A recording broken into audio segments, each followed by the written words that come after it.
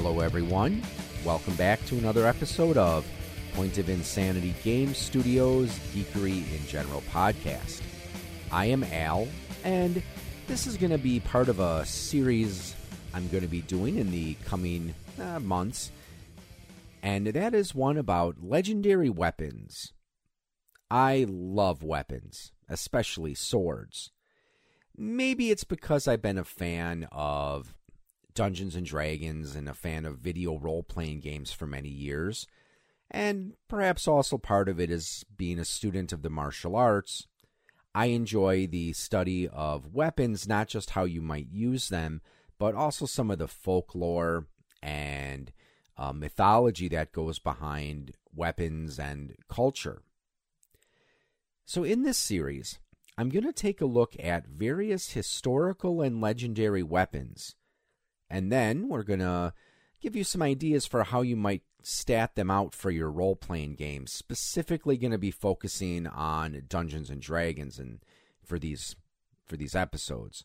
But, of course, a clever game master should be able to convert them to other systems as well. One of the things that's interesting about some of these weapons is they are believed to actually still exist, in that locked away in a museum behind a display case, there is a weapon that is supposedly this legendary historical weapon. Now, of course, not the entire weapon might still be existing. It's quite possible in some cases that, the weapon did go through different repairs and upgrades over the years. For example, maybe the sword's blade is still original, but they eventually added a new crossguard or maybe added a new hilt for whatever reason. Maybe something became damaged, or it's also possible that they just decided, let's give it a little bit of a shiny coat here and maybe add some jewels or some other interesting feature to it.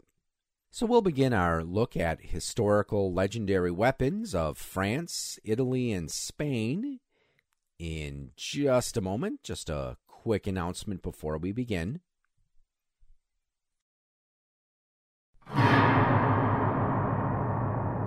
It was a dark and stormy night, and the hosts of the Queens of the Damned podcast had just gathered around the fire with their tomes of forgotten lore. Don't forget the wine! And a lot of wine, much of which had already been imbibed. For her part, Miranda was discussing A History of Frankenstein, from its conception to Karloff's beloved role as the monster. And Rachel would continue with Vincent Price. Like everything about Vincent Price. And as the fire died down, Nikki would conclude the evening with something related to Gothic literature, probably. You know me so well. Do you like listening to three women debate about the cultural significance of the horror genre? And also axe murders. I do love a good old-timey axe murder story. Then Queens of the Damned, a horror podcast, is the show for you. Find us on Apple Podcast, Podbean, Spotify, Stitcher, and pretty much anywhere you can download a podcast. Visit us at queensofthedamnedpodcast.wordpress.com, qotdpodcast.podbean.com, or email us at qotdpodcast@gmail.com for more details about our monthly horror giveaways. Stay spooky!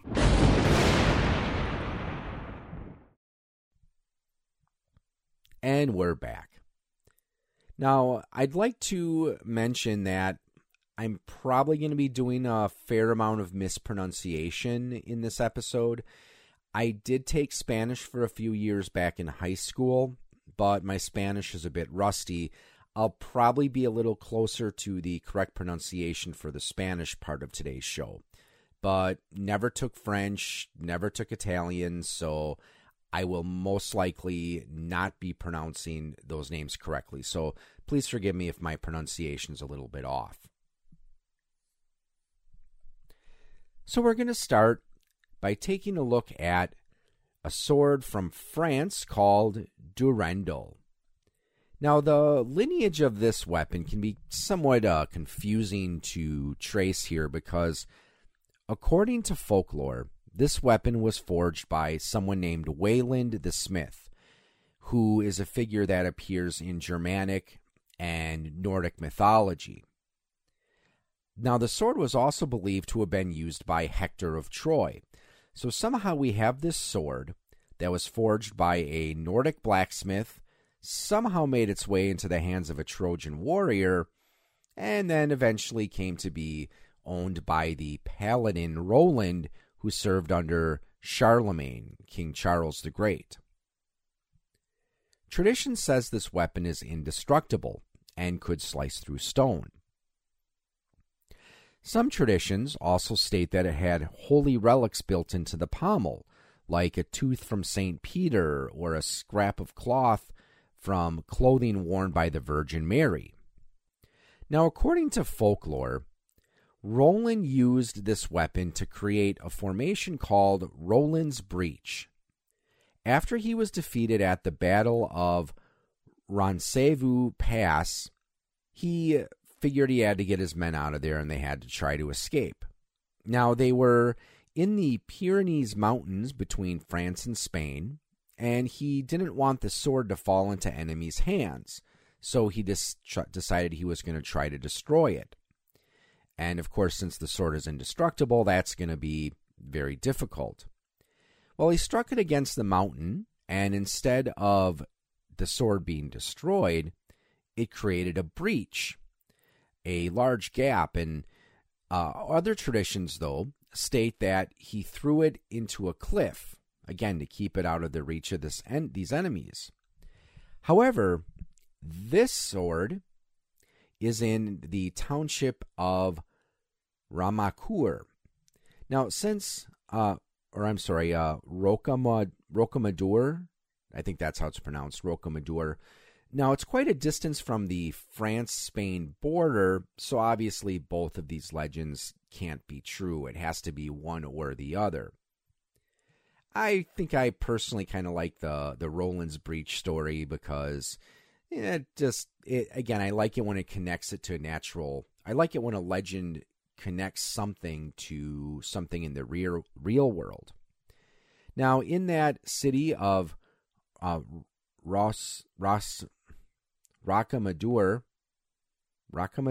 well, you know what I mean. There is actually a sword that they do have stuck into a cliffside. However, it is obviously a replica. So how would we stat this sword out?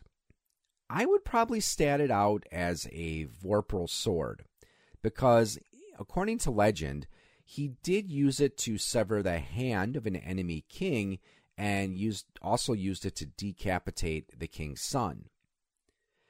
Since it was believed to be indestructible, I would also probably give it immunity to the corrosion effects of a rust monster. I might even give it some holy properties as well. Again, since the pommel was believed to have a holy relic built into it, I could see giving it a bonus against undead, demons, and devils. Or another possibility is if you didn't want to make it too much more powerful, because let's face it, an invincible and indestructible Vorpal sword is already pretty strong as it is. Maybe what you could do is, if it's being used by a paladin or a priest that is allowed to use swords, maybe you could allow that the holy property of that sword to grant them a bonus to any attempts to turn undead. Well, next we have Joyeuse. This is the sword of King Charlemagne. It's currently on display in the National Museum of the Middle Ages, Cluny, in Paris. Supposedly, this sword took 3 years to forge, and within its construction, it included shards of the Holy Lance, a weapon we'll be talking about in just a moment. Now, parts of the weapon have been replaced over the years, and eventually it became the coronation sword of France. However, there is a rumor that the sword was replaced by a replica sometime around the time of Napoleon. The sword is said to have been able to shine brighter than the sun, and it changed color 30 times per day. Legend also says the person who holds the sword is immune to poison, so I could see those being things we could very easily work into Dungeons & Dragons, where, again, the person using the sword is immune to poison. And as far as its properties with being able to shine brighter than the sun, I would give it power similar to a Sunblade, which in first and second edition is +2, +4 against undead and creatures that draw upon the negative material plane. And there is also the sunray effect it can produce as well. Because it changes color so much, I would also give it the ability to cast maybe a minor spell like Color Spray. If you really want to make the sword powerful, I suppose you could even give it the ability to cast a spell like Prismatic Wall or Prismatic Spray, but you're going to want to make that something that it can maybe only do once a month, because, a sword that gives you this bonus against undead and makes you immune to poison, that's already pretty powerful as it is. Well, next we're moving on to Italy. And the first weapon I'd like to talk about from this country is Balisarda. And this sword belonged to a character named Ruggiero from a poem called Orlando Furioso. Ruggiero was the son of a Christian knight and a Saracen princess. He was raised by a wizard named Atlante after his father was murdered and his mother died. Ruggiero had two possible destinies. The first is that he would convert to Christianity and found a line of heroes, but he would die shortly after getting married. The other is that he would remain a Saracen, but he would also cause the downfall of the Frankish Empire. So the wizard that rose him, he kept him hidden away in this invisible castle with magic and various spells, but eventually he got out of that. And I do apologize, I didn't read the actual poem. I'm just read some plot summaries of it, so I don't remember exactly how he eventually got out of this walled castle that he was pretty much forced to live in. But after several adventures, he is taken by a hippogriff to an island near India.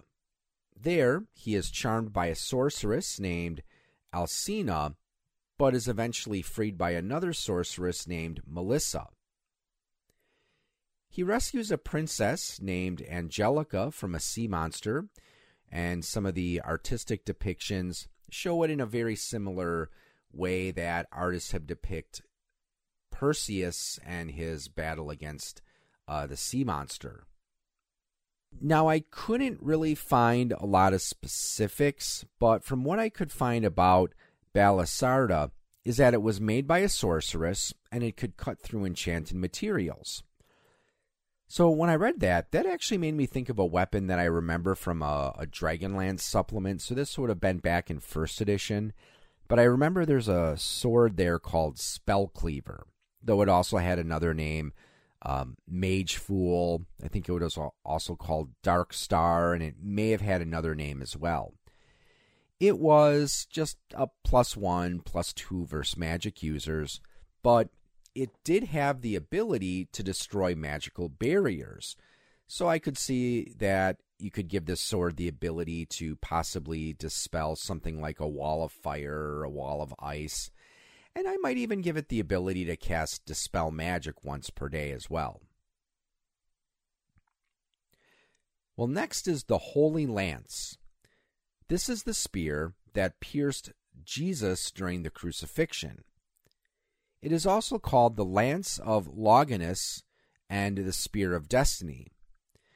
The soldier who used it, though, was not named in the Bible, so the name Longinus comes from other sources and later traditions.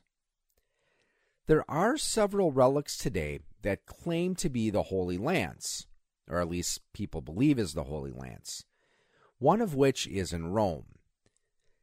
However, there's also relics in Vienna, Poland, and Armenia that have also been claimed to be the Holy Lance. The reason I'm putting it in Rome here is I figured it was fitting because with Rome being the center of power for the Catholic Church and its connection to Catholicism. So that's why I thought it appropriate to include it here. There is one opera based on the legend of the Fisher King that the spear produces wounds that will not heal. Modern folklore also claims that the person who possesses the lance will rule the world. Supposedly, Adolf Hitler was obsessed with finding the lance. So how would we stat this out? Even though it's a spear, I would give it the properties of a sword of wounding, and maybe even give it the damage of a long sword because, just the power of the weapon. Now, I would also give it powers that awe and inspire others, again, coming from the belief that the person who possesses the spear will rule the world. Now, as far as the part about it being holy, since again it was used to pierce Jesus' side, I could see giving it other holy properties as well, maybe like a damage bonus against devils, demons, and evil outer planar creatures. Speaking of Rome, one of the scourges of Rome was Attila the Hun. And there is a sword that is attributed to Attila. It's sometimes called, just the sword of Attila. Other times it's called the sword of Mars or the sword of the war god. According to legend, a shepherd noticed that one of his animals had a wounded foot. He followed the trail of blood and found the sword in the grass. He took it to Attila, who believed this was a divine gift and proof that he would one day rule the world. Some legends claim that the sword of Attila, though, was actually Joyous. Now, I couldn't find much attributing powers to the sword, so I had to make up come up with some ideas off the top of my head. I could see it giving it fear effects, though I would also possibly even make it a cursed weapon, in that it produces overconfidence, perhaps allowing the wielder to get sloppy or make mistakes. Another possibility is if you use granted powers in your campaign setting, maybe if there's any, since the sword has a connection to a war god, that the sword could be sacred to that specific god, and it could bestow the appropriate powers. And finally, Spain. The first weapon I'd like to talk about is Espada Lobera, which translates something to the effect of wolf hunting sword. This is another one of those weapons that does actually exist. It's currently at the Cathedral of St. Mary of the Sea in Seville, which is located in Andalusia in southern Spain. Now, there is another sword with the same name that's located at the Royal Armory in Madrid, though that particular sword appears to be ceremonial as opposed to functional. It is said that this sword belonged to Fernan Gonzalez of Castile before being passed on to Ferdinand. So this weapon was used by Ferdinand III of Castile, who, according to Pope Innocent IV, was an invincible champion of Jesus Christ. He used it as a symbol of power and authority as opposed to the more traditional rod or scepter.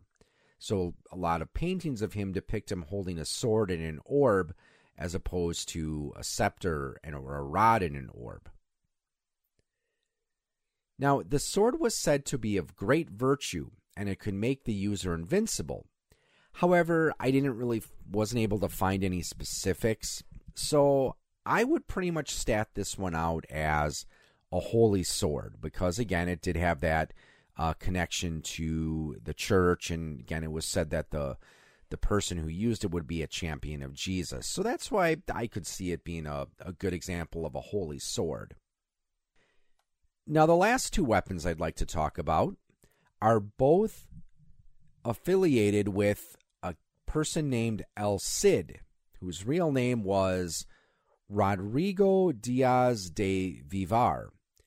He was called El Cid by the Arabs, which means something to the effect of the Lord, and the Spaniards called him El Campeador, or El Campeador, which means something to the effect of outstanding warrior. Now, he was an interesting person, as he was known for having books on Greek and Roman military strategy read to his troops before battle for inspiration. He was also said to have used unorthodox strategies, and some might even say psychological warfare. Before battle, he would also hold brainstorming sessions with his troops to come up with new strategies. So he was a very intelligent, very competent leader, and he was also known to be able to inspire loyalty from his troops. Now, there is one legend, and again, I'm pretty sure that this is just a legend, is that after he died, during a siege, he was tied to his horse, and he was sent out to inspire the troops as well as strike fear into the hearts of his enemies. Again, this is likely just a legend, though. I remember in one of my Spanish classes, we did learn a little bit about El Cid, and I do remember watching a movie based on his life. The first of the two swords associated with El Cid is called Tizonia, which translated means firebrand. This sword is currently on display at the Museum of Burgos. Now, according to the poem El Cantar del Mio Cid, he got the sword from his previous owner, King Yusef, and then it was passed on eventually to one of his sons-in-law, but then came back to his possession. Now, Tizona's power appears to depend on the wielder, its primary one being to frighten unworthy opponents. So as far as a bonus, I would probably give it a +2, maybe a +3. And there is a line in that poem where it does talk about the power that Tizona supposedly has. One of his knights is going to fight against Pero Bermudez. And El Cid gives the sword to Fernan Gonzalez. The first of the two swords associated with El Cid is called Tizona, which means firebrand. This weapon is currently on display at the Museum of Burgos. Now, according to the poem El Cantar de Mio Cid, the weapon seems to have power based on the wielder, and its primary power is to frighten unworthy opponents. So as far as numeric bonuses, I would probably give it a +2 or +3. And we know that it can frighten unworthy opponents from the following lines in the poem. Now, in the poem, El Cid gives the weapon to Pero Bermudez, and he goes to fight against a man named Fernan Gonzalez. Verses 3,642 to 3,645, he, Pero Bermudez, let go the lance and took the sword in hand. When Fernan Gonzalez saw that, he recognized Tizona, and before the expected blow, he said, "I am defeated."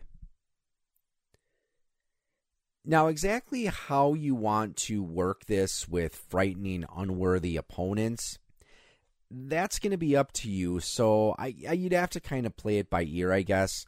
So if a character is going to fight someone that obviously has no chance to defeat him, then I could see using that as an example of an unworthy opponent. Or maybe one who just, for whatever reason, you just feel doesn't deserve the honor to die in battle against that particular character. So that would be its primary power. The second of El Cid's two swords is called Colada, which means cast steel. Currently, it only exists in legend, and there are no known swords that people believe is Colada. Now, it said that this weapon could also frighten unworthy opponents, and some other verses in the poem give us a little bit more information. El Cid gave it to one of his knights to use in battle. And the verses go like this. Martin Antolínez took the sword in hand. It lights up all the field. It is so clean and bright. He gave him a blow. He hit him a glancing blow. It broke away the top of his helmet. It cut away all the helmet straps. It tore off the mailed hood and reached the coif. The coif and the hood were all ripped away. It cut the hairs on his head, and it reached well into the flesh. One part fell on the ground, the other remained. When precious Colada struck this blow, Diego Gonzalez saw that he would not escape with his soul. He turned his horse to face his opponent. At that moment, Martin Antolínez hit him with the sword. He struck him broadside. With the cutting edge, he did not hit him. Diego Gonzalez, his sword in hand, but he does not use it. At that moment, the Infante began to shout, "Help me, God, glorious Lord, and protect me from this sword." So, this one I would probably give a relatively low bonus, though, maybe +2 or +1. But I think based on those two verses in the poem there, I think there's another interesting power we could attribute to this sword. It seems that it has some ability to destroy armor. So even though it might only be a +1 or +2 weapon, I would give it the ability to ignore armor.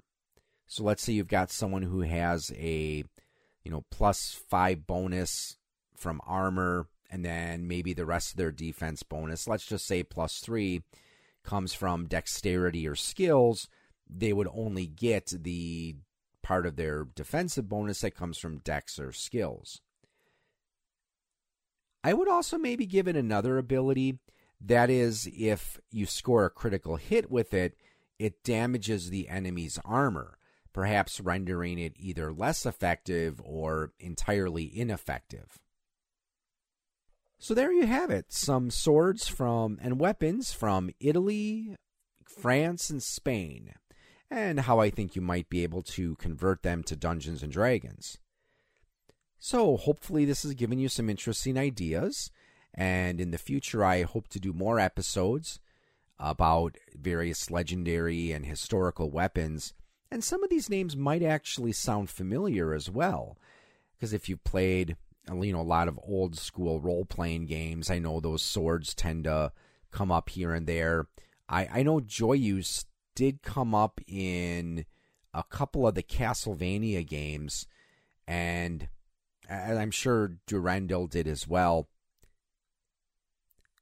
Well, with that said, I'd like to thank you for tuning in, and have a good evening, or morning, or afternoon, whatever it is, wherever you are, and happy gaming.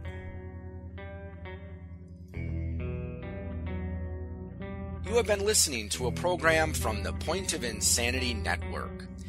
Visit us at poigamestudio.podbean.com for more shows.